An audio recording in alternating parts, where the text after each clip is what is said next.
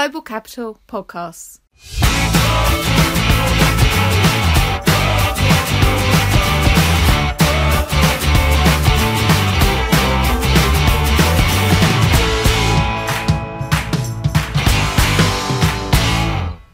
Hello and welcome to the Global Capital Podcast. I'm Ralph Sinclair and I'm the Frequent Issuers Managing Editor at Global Capital. I'm Oscar Larrica and I am the Leverage Finance Editor at Global Capital. And I'm Mike Turner, the Corporate Bonds Reporter. And each week we bring you the most interesting stories from the world's capital markets. We have a new episode that comes out every Friday, so if you haven't already, please go and subscribe by searching for us on any podcast platform of your choosing. And if you thirst for more detail on anything we talk about, then visit globalcapital.com, or of course get in touch by emailing podcasts@globalcapital.com. Now, August is often a quiet month from the capital markets, but this year it's not just the deal flow that's dried up. Mike, Oscar, you've written a fascinating story this week about lower water levels in the River Rhine in Germany and the bad implications that could have for debt markets. Now let's start off with the river itself. Now, Byron, Turner, Stolterforth, all great artists who have recorded memorably their vision of the Rhine in their time. So what's your addition to the canon? What's the state of the river at the moment? Can you set the scene for us? So the water level is extremely low due to the high air temperature and lack of precipitation we've been having across Europe, but particularly in Germany. And it's the lowest it's been since 2018, when a drought caused lots of problems. We'll get onto the nature of those problems. But 2018 was, I think, the lowest since 1920 or something like that, wasn't it, Mike? It was already flagged as a bit of a disaster. Now you've got two of these issues coming close together, a couple of years apart rather than 100 years apart. So how low is low? I mean, what have we got any numbers for just what counts as a low water level? Yeah, so it scraped along on the 9th of August. It was scraping along at 53 centimetres at the Kalb choke point, which is the sort of benchmark area that gets measured to see this kind of stuff. 130 centimetres is considered low, so it's well below that. And Germany's Federal Institute of Hydrology, they reckon that it's going to remain about 100 centimetres for a while. So it's well below where it should be. Okay, so lower for longer, but now applying to rivers rather than interest rates. I miss it being interest rates. Yeah, I think we all do. That's terrifying. Especially those of us with mortgages, that's for sure. Okay, so what does this mean? I guess there's a lot of companies that base themselves along the Rhine, and it's a big industrial transportation route, isn't it? Well, yeah, that's. I think we all had a taster of what sorts of issues can come when a major river is not in function. When the Suez Canal was blocked in 2021, it can have major ramifications for goods being transported, around the world, but in this case, throughout Germany and throughout Germany's industrial complex. I think something like 5% of German goods go up and down the Rhine at one point, and then when you get into other industries like coal or chemicals or these sort of heavy manufacturing industries, then it's a much higher percentage, because you can carry so much more on the Rhine than you can in a barge ship than you could in a truck, for example. Yeah. Okay, so I mean, how does this affect capital markets? Because that's really where we come in. What does this mean for the corporate bond market, and what's the effect?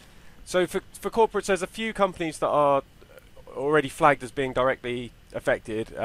Ratings agency Moody's, for example, has already highlighted a few names. A pharmaceutical company Bayer, for example. There's a chemical company Lanxess. BASF as well. They are all sort of dotted around the Rhine with production facilities, and the issue is that these companies either can't get the raw materials they need from the Rhine, they can't ship out the materials that they're producing, or in some cases they need the water to be able to function properly. And if you can't get all these things which your business relies upon from where it's situated, then you're going to come into problems. And these are all big investment grade bond issuers, aren't they? Yeah, they are. They've all got massive amounts of debt. 66 billion, somewhere around that region, 66 billion euros. Collectively, including loans, including bonds, and so these aren't small names at all. People know them and know them well. When it comes to the bond markets, the thing is though, is at the moment it's worth noting that we're not at sort of catastrophe levels yet when it comes to these companies and their bottom lines. A company called Covestro, for example, had to reduce its EBITDA by 50 million when this happened in 2018. And 50 million euros sounds like a lot of money, but Covestro's 2022 EBITDA is above 2 billion. So it's kind of a drop in the ocean. But the issue here comes in, if it lasts for a long time, then those costs go up. And this is not just happening in an isolated world.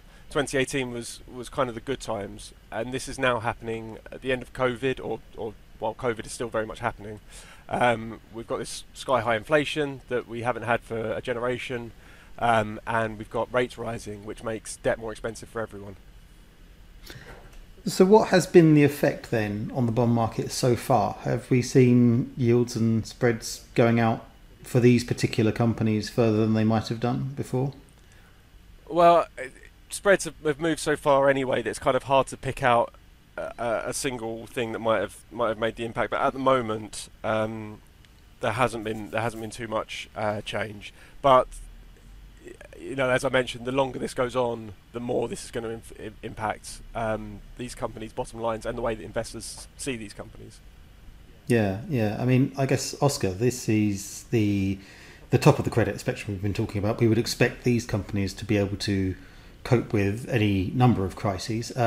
Has there been an effect lower down the credit spectrum on less well-rated companies from this? Yeah, well, I have to say my assumption about this was a little bit wrong. When Mike and I first started looking into this story, my assumption was there'll be a lot of private equity-backed businesses kind of in the mid-market that are relying on the Rhine. And it turned out not to be so true. Like the sort of leverage finance bankers and people in the market that I spoke to said that it's not really a big part of PE portfolios. It's more the kind of heavy goods. I mean, there's an exception to that. There's the Rome holding, which is owned by Advent International. It's like a resins coating producer, which had an impact in 2018 when it was still part of its parent company. We haven't seen the numbers since it's gone private, but you'd imagine they'd be feeling a little bit of pain. But again, it's part of the whole spiral of things. Kind of regional supply chains been disrupted for the last 18 months with availability of local trucks and that kind of thing. So this obviously just makes a bad situation a bit worse, but I don't think it's quite at the point of having a material impact yet, even in leveraged finance. Right, and I guess as well, a lot of those companies you were talking about, Mike, and indeed a resins producer, they're effectively part of a supply chain, aren't they? So it's not simply these companies in isolation that we should probably be worrying about. Yeah, that's it. We've had a long time now getting used to the fact that semiconductors, for example, are in short supply. Anyone who's tried to buy any major electronics or cars over the last year or so has probably had to wait longer than they would have expected. And now this is another important strut of the supply chain that's been kicked away, particularly in Europe. Yeah, one thing I did want to highlight, there was one sort of class of private equity investments, and it is a very small number, but there were a couple of investments a few years back in Rhine river cruise operators, and there's reports that they're having to kind of think about their routes a little bit and could have a slight material impact, but it's obviously a niche case. But a significant one in the sense that this is an industry that presumably has been hammered by the lack of tourism over the last couple of years as well.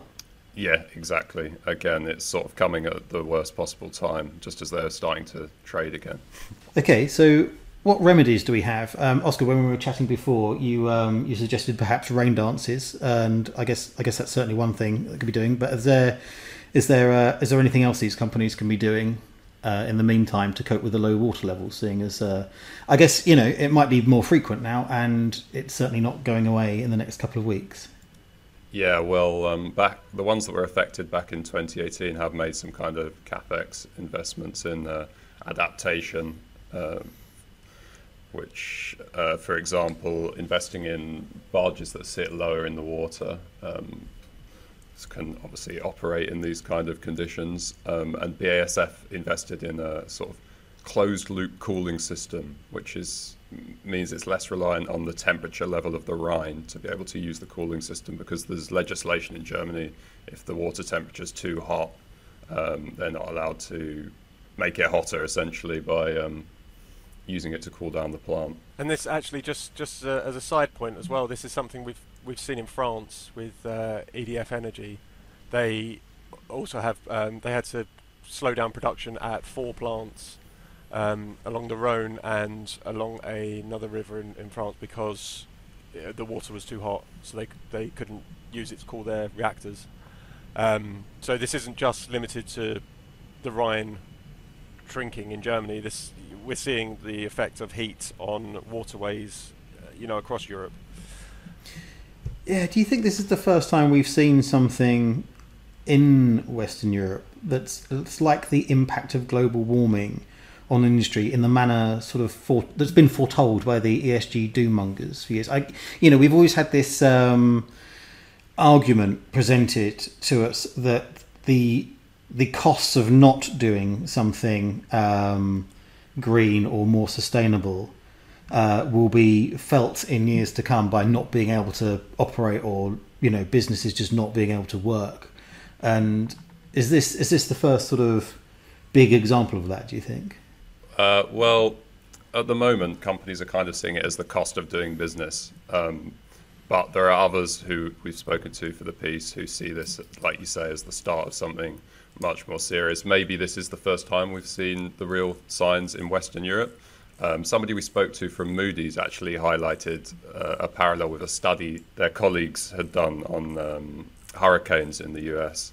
And they said that it's actually starting to affect their methodology, that they no longer see the hurricanes as sort of one-offs, but they start to build them into as a kind of recurring cost, which I suppose shows you a difference in the way that businesses are assessing climate risk. I guess that adds a new sort of string for use of proceeds, bonds perhaps, if companies have to, like BASF, do capex for sort of climate mitigation, I suppose. Yeah, for sure. I can't imagine we'll see like a new type of green or ESG bond, because investors have repeatedly said that they just don't want that, and they get wound up having to get their heads around a new, a whole new set of documents and a new set of meanings and whatnot.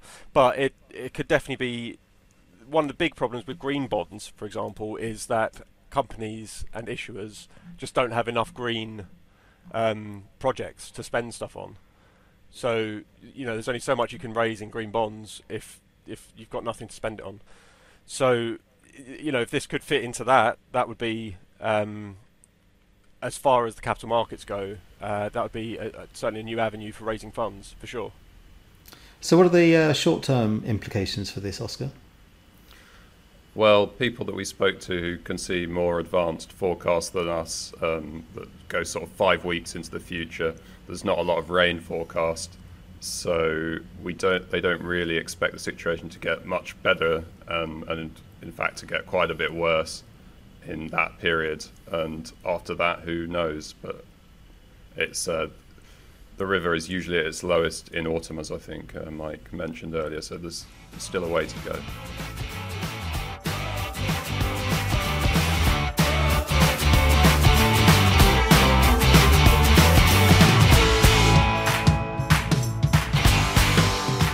Well, corporate debt and ESG capital markets are a big focus for us at Global Capital, so be sure to stay tuned to the podcast or get along to globalcapital.com to see how this story plays out. I'd like to thank Mike and Oscar for joining me for this edition of the podcast, and we'll be back with more from the capital markets next week. So thank you very much for listening, and goodbye.